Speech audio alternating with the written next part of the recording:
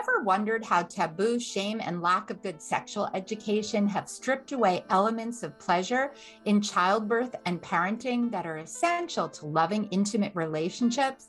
Join me for another episode of Orgasmic Birth Podcast, Pleasure in Pregnancy, Birth, and Parenting, as we break down and heal barriers and open the door to more love and intimacy in birth and life.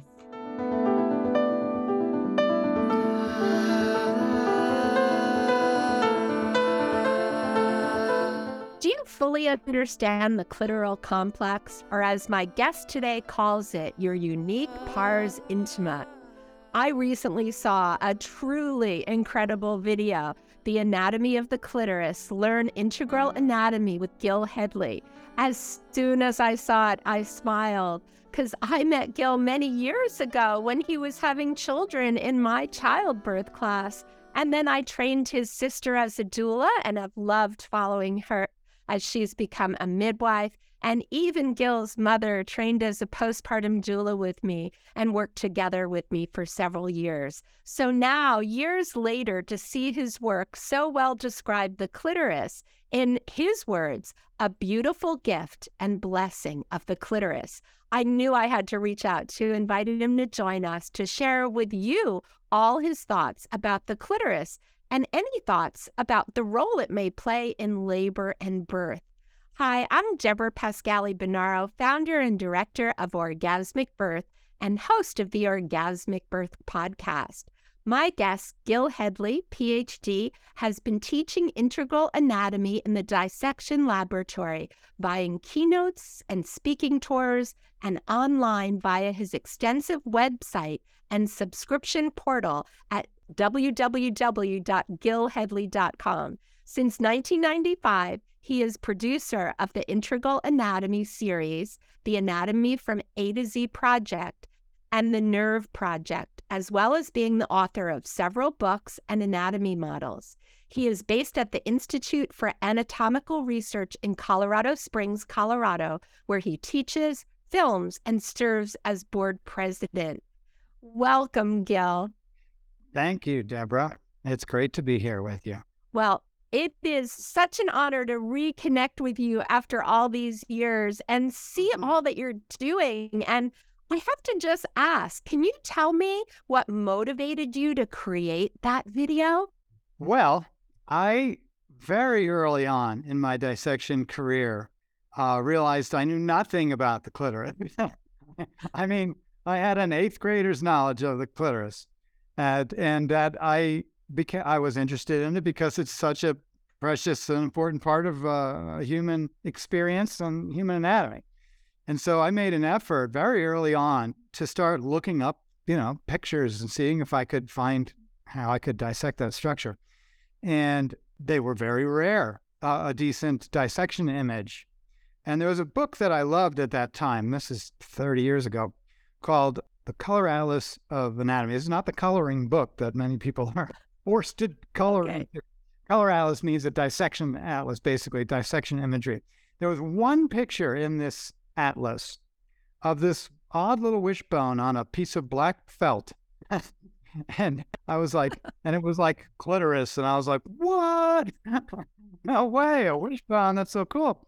And so I spent several years just practicing dissecting it until I could show that sort of wishbone shape. Basically the glands, the shaft, and the crura, or the legs. So I learned how to dissect that. And then over the years, I did that hundreds of times, and for classes to teach people about the clitoris. Among other things in my class, of course, it wasn't the only thing I was doing, but it was always part of the show, as it were, to share that amazing structure. And then more books started coming out years later, maybe the last 10 years or so, written mostly by women who were trying to give, more press time to the clitoris. And I admired their efforts and read their books and saw in these books many images that included this formation, the vestibular bulbs, it was called. And of course, these are graphical drawings, not dissections. The human body, when it comes to the actual tissues on the table, is very different than what pretty drawings people can draw. And so people were drawing these little saddlebag balloons along with the crus and the shaft and the glands of the clitoris. And I thought, well, it must be there. They wouldn't be drawing it. So where is it? I've been looking at this thing for a long time. And what it turned out was that they were hiding beneath some muscle tissue, the obospongiosus muscle that I was very fond of showing people. So I would show people that muscle tissue, and that'd be the end of the story there.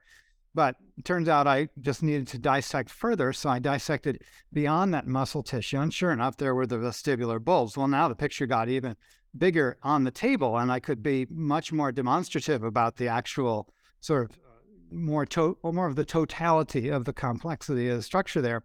And again, it's like it really depends on the anatomist or the author who's talking exactly how many tissues they want to include in the organ that we can call the clitoris. And well, you could say the same thing about the brain too. The brain's got a lot of different shapes and parts to it, and where are you going to draw the line? Where's the brain end? Most people will say, well, it definitely ends when you're not in the skull anymore.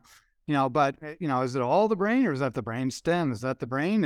So the same thing with the clitoris. It's like, well, is that included? Does that include? So I leave people to their own choices as to what they want to include, but I just show all the tissues as best as I can. So I have to say, in like looking at your work, and then I encourage everybody, we'll put the link to the video in the show notes to watch it. I find it really shocking that most medical providers, especially obstetricians, nurses, and midwives, don't learn about the anatomy of the clitoris in their training, nor do they consider any role that it might play in childbirth. Why is this not included? Why do you think it's not in medical text? Well, the clitoris is rediscovered along with something like the enteric nervous system, which was in the textbooks in the 1900s and then eliminated. Why? I don't know. They changed the curriculum. There wasn't enough time. They didn't feel like it, or they were afraid. They didn't want to talk about it because they were ashamed of themselves, or they just didn't understand it. But the clitoris was known and well described centuries ago, and it just kind of got forgotten. And I think it was intentionally forgotten in the process of literally destroying it under the Victorians and the Protestant moralists of the 19th century, who simultaneously were promoting circumcision. So circumcision and clitoral cauterization were actually, sort of medico-moral procedures that were advocated by the Protestant moralists of the 18th and 19th centuries and the Victorians in their effort to suppress what they considered to be that devil of sexuality. So the body was very much put aside and even punished in its pleasures by means of circumcision and clitoral cauterization. Now, fortunately, clitorectomies and this sort of attack on the pars intima that was waged in those periods is now illegal in, I don't know, 37 states at least, thank goodness, but circumcision remains the norm and the most common, surgical procedure in America. So the thing is, I think it wasn't only forgotten, I think it was actively suppressed and repressed as part of a cultural time period whose legacy lives on in our current culture. So that ignorance, I think, was strategic, actually. And that's interesting to hear, because not only does it impact people with clitorises in their entire life, but certainly with childbirth. I don't know if you heard, but in our episode 26, Margaret Jowett discussed her theory about the role of the clitoris in labor. And I'm wondering if you considered that and what some of your thoughts might be.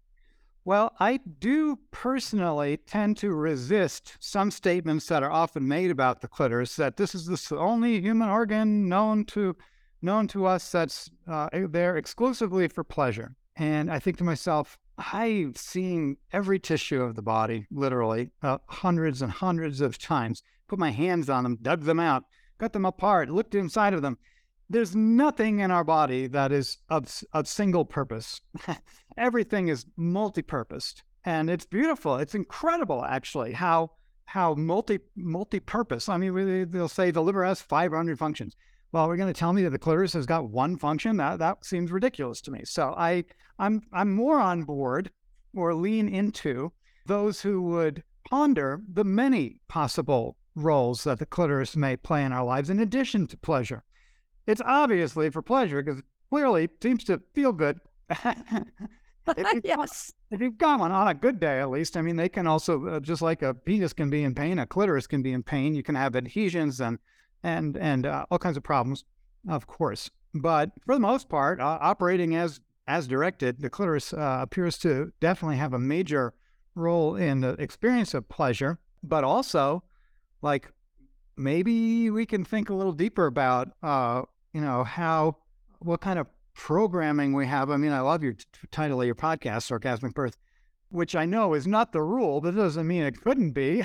In other words, it seems for sure. The biblical, injunction that childbearing shall happen in pain, it seems more of a curse to me. Now, when our subconscious minds adopt a curse, literally with the emotional power of that, then it's not surprising that people do give birth in pain and suffering. But when you have a title like Orgasmic Birth, well, that sort of gets the subconscious mind enkindled with a new idea. And when you, okay, let me hack away at Freud for a minute here. I'm not the biggest Freud. Yeah, please do. I have friends who are huge Freudian fans.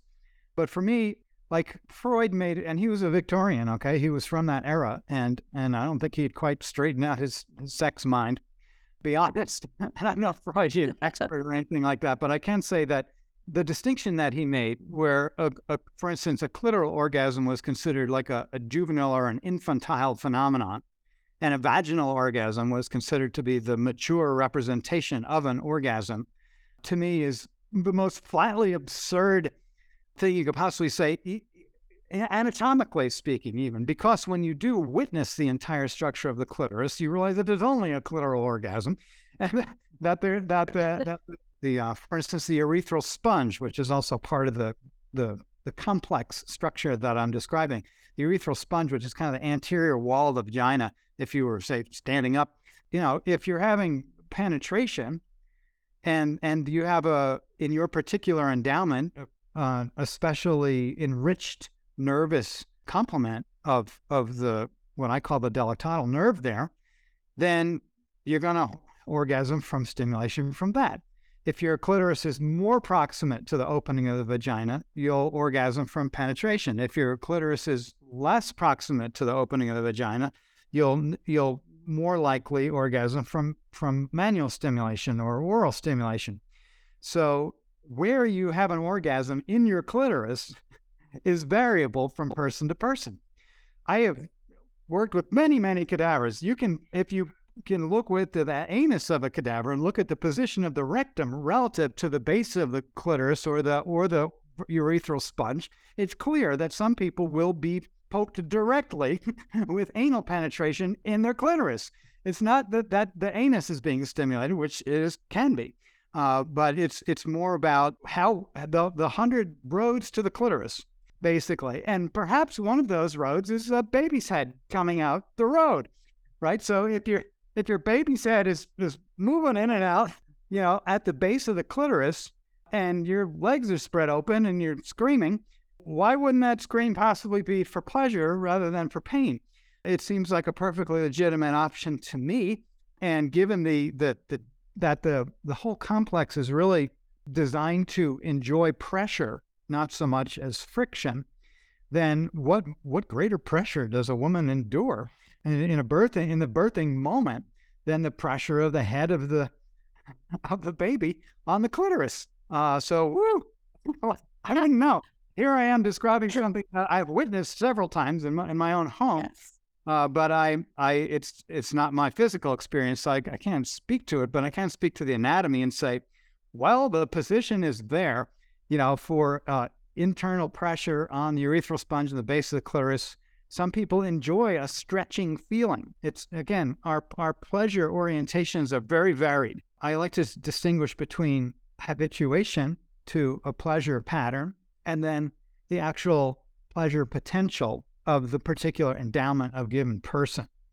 So, in other words, if you're 7 years old and you're masturbating yourself on your stuffed animals, you're going to have a pattern. Maybe you like to be face down. Maybe you like to be face up. Whatever that pattern is in your childhood exploration of self-pleasuring, often will carry on for your whole life. In other words, that's just what to do, and you might not be even into exploring beyond that, and that's your pattern. But your actual nervous endowment can be very distinct from whatever you figured out when you were 5 or 7 or 12 or 13 or 15 or 16 or what have you. So it may be that birth itself, might for a given individual be the most orgasmic thing they run into. I mean, I had a woman in my class, we were talking about pierced nipples, and she said, I had the most powerful orgasm in my life when my nipple was pierced.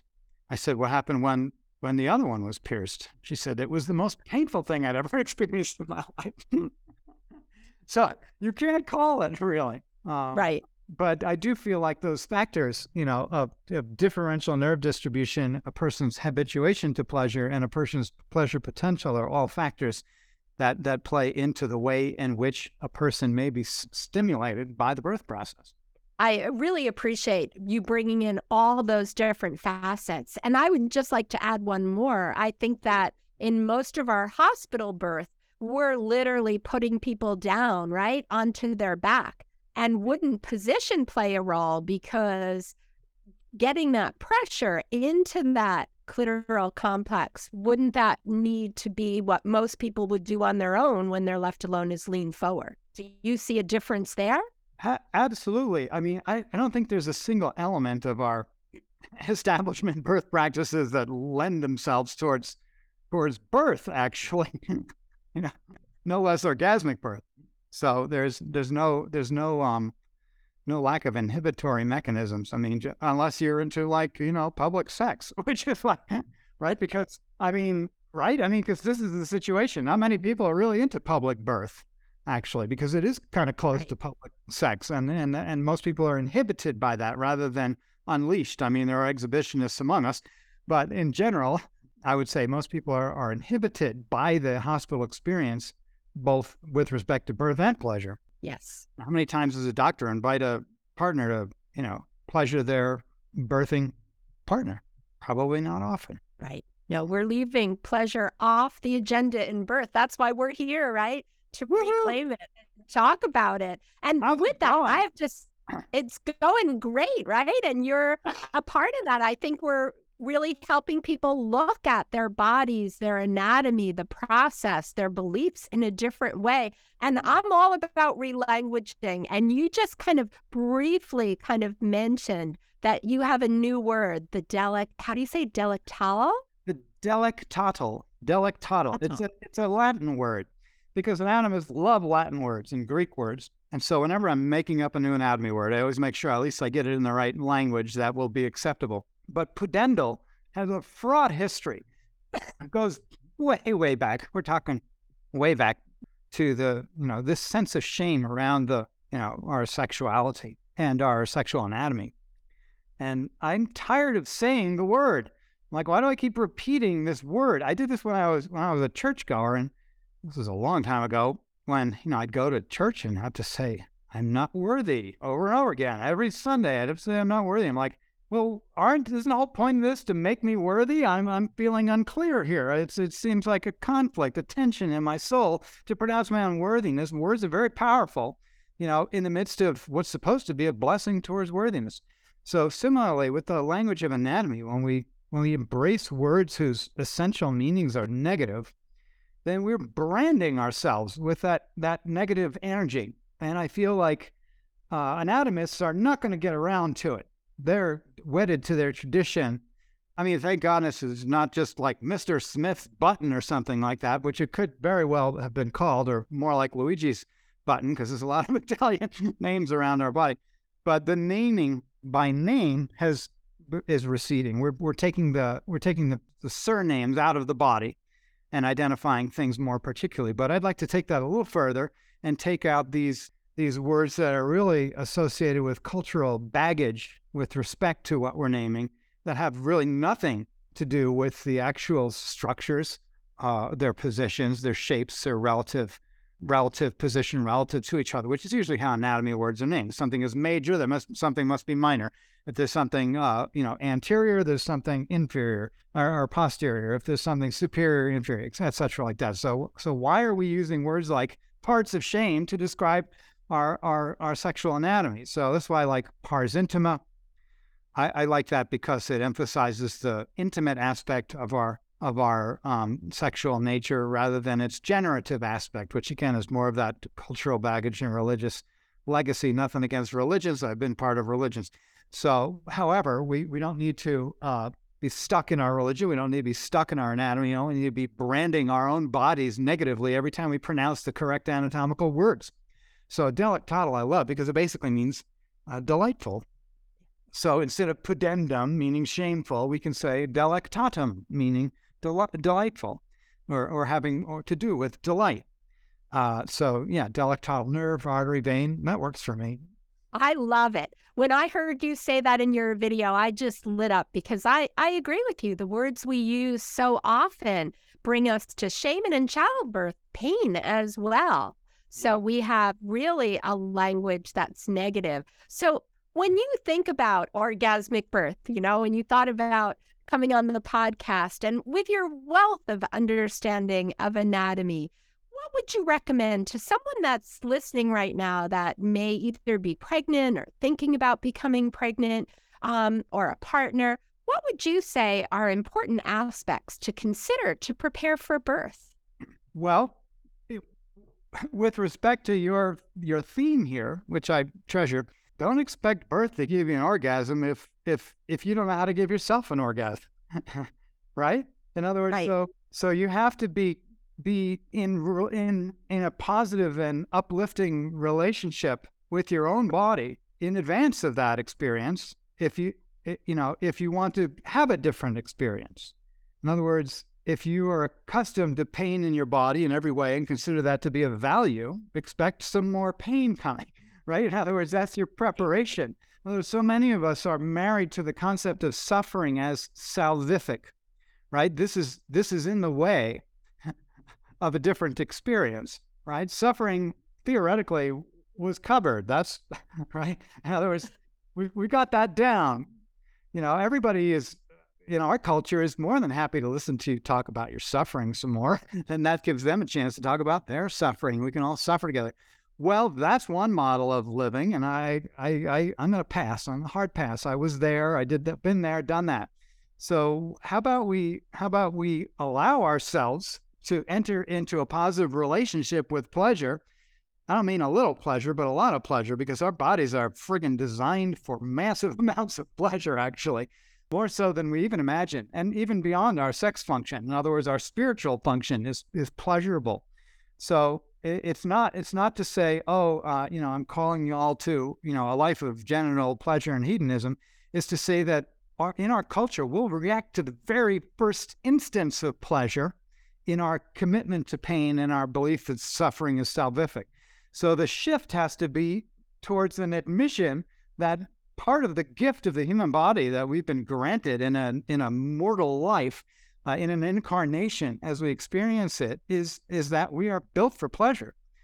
And we may have a lot of cultural baggage around that pleasure, and you may have a lot of cultural baggage as you enter into, say, a birthing experience for yourself. So you have to give time to inspect your beliefs around pleasure if you want to have a different experience of birth. Thank you. I agree 100%. So well said, Gil. So is there anything else from the work that you're doing that you'd like to share with people that are preparing for birth about their body, about their pars intima? I would say that you literally have to go into a thought bubble, because if you're just watching comedies about delivery and the hysteria of the birthing event, you'll get the wrong message. The message should be, and I offer this message to you, you are beautifully and perfectly designed for exquisite expression of human form in birthing, and that there's no need to doubt your perfect competence to birthing and your self-permission to a ecstatic experience of it, a mystical experience, a spiritual experience, which doesn't exclude the pleasures of the body. It's all one grand, beautiful picture. And so I would just encourage people to, I don't know who published it or who wrote it, but What to Expect What You're Expecting, throw that book in the garbage can. I've never seen a more toxic list of things to fear than in that book.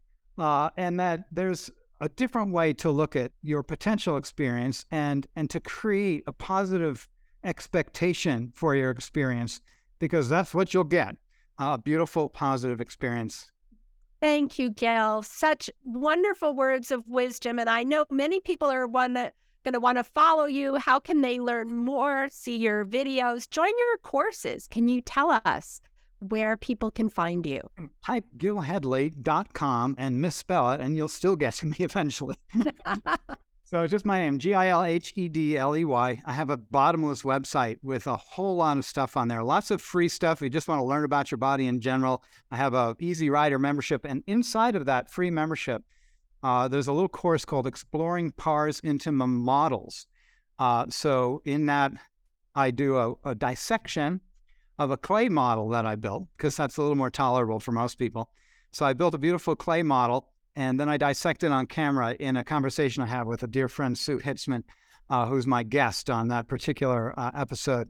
And then if you want to dive deeper and actually see dissection anatomy with regard to these aspects, it's up on my website as well, but in the paid membership subscription.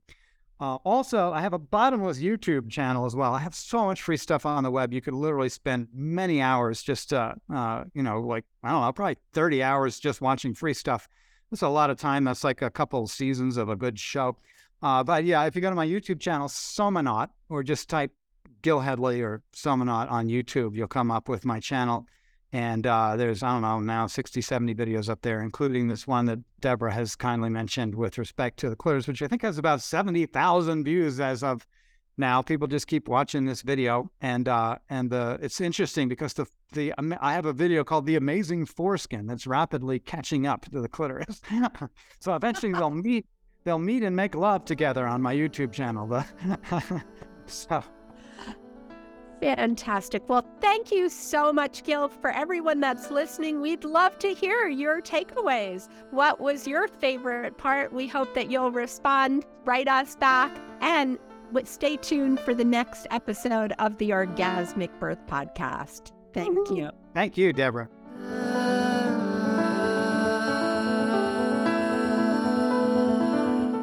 Thanks for listening to the Orgasmic Birth Podcast. If you enjoyed this episode and would like to learn more about pleasure in birth, parenting, and birth work, visit orgasmicbirth.com/more for my free gifts. And please leave a review about your experience. Reviews help us to reach more people, and please subscribe.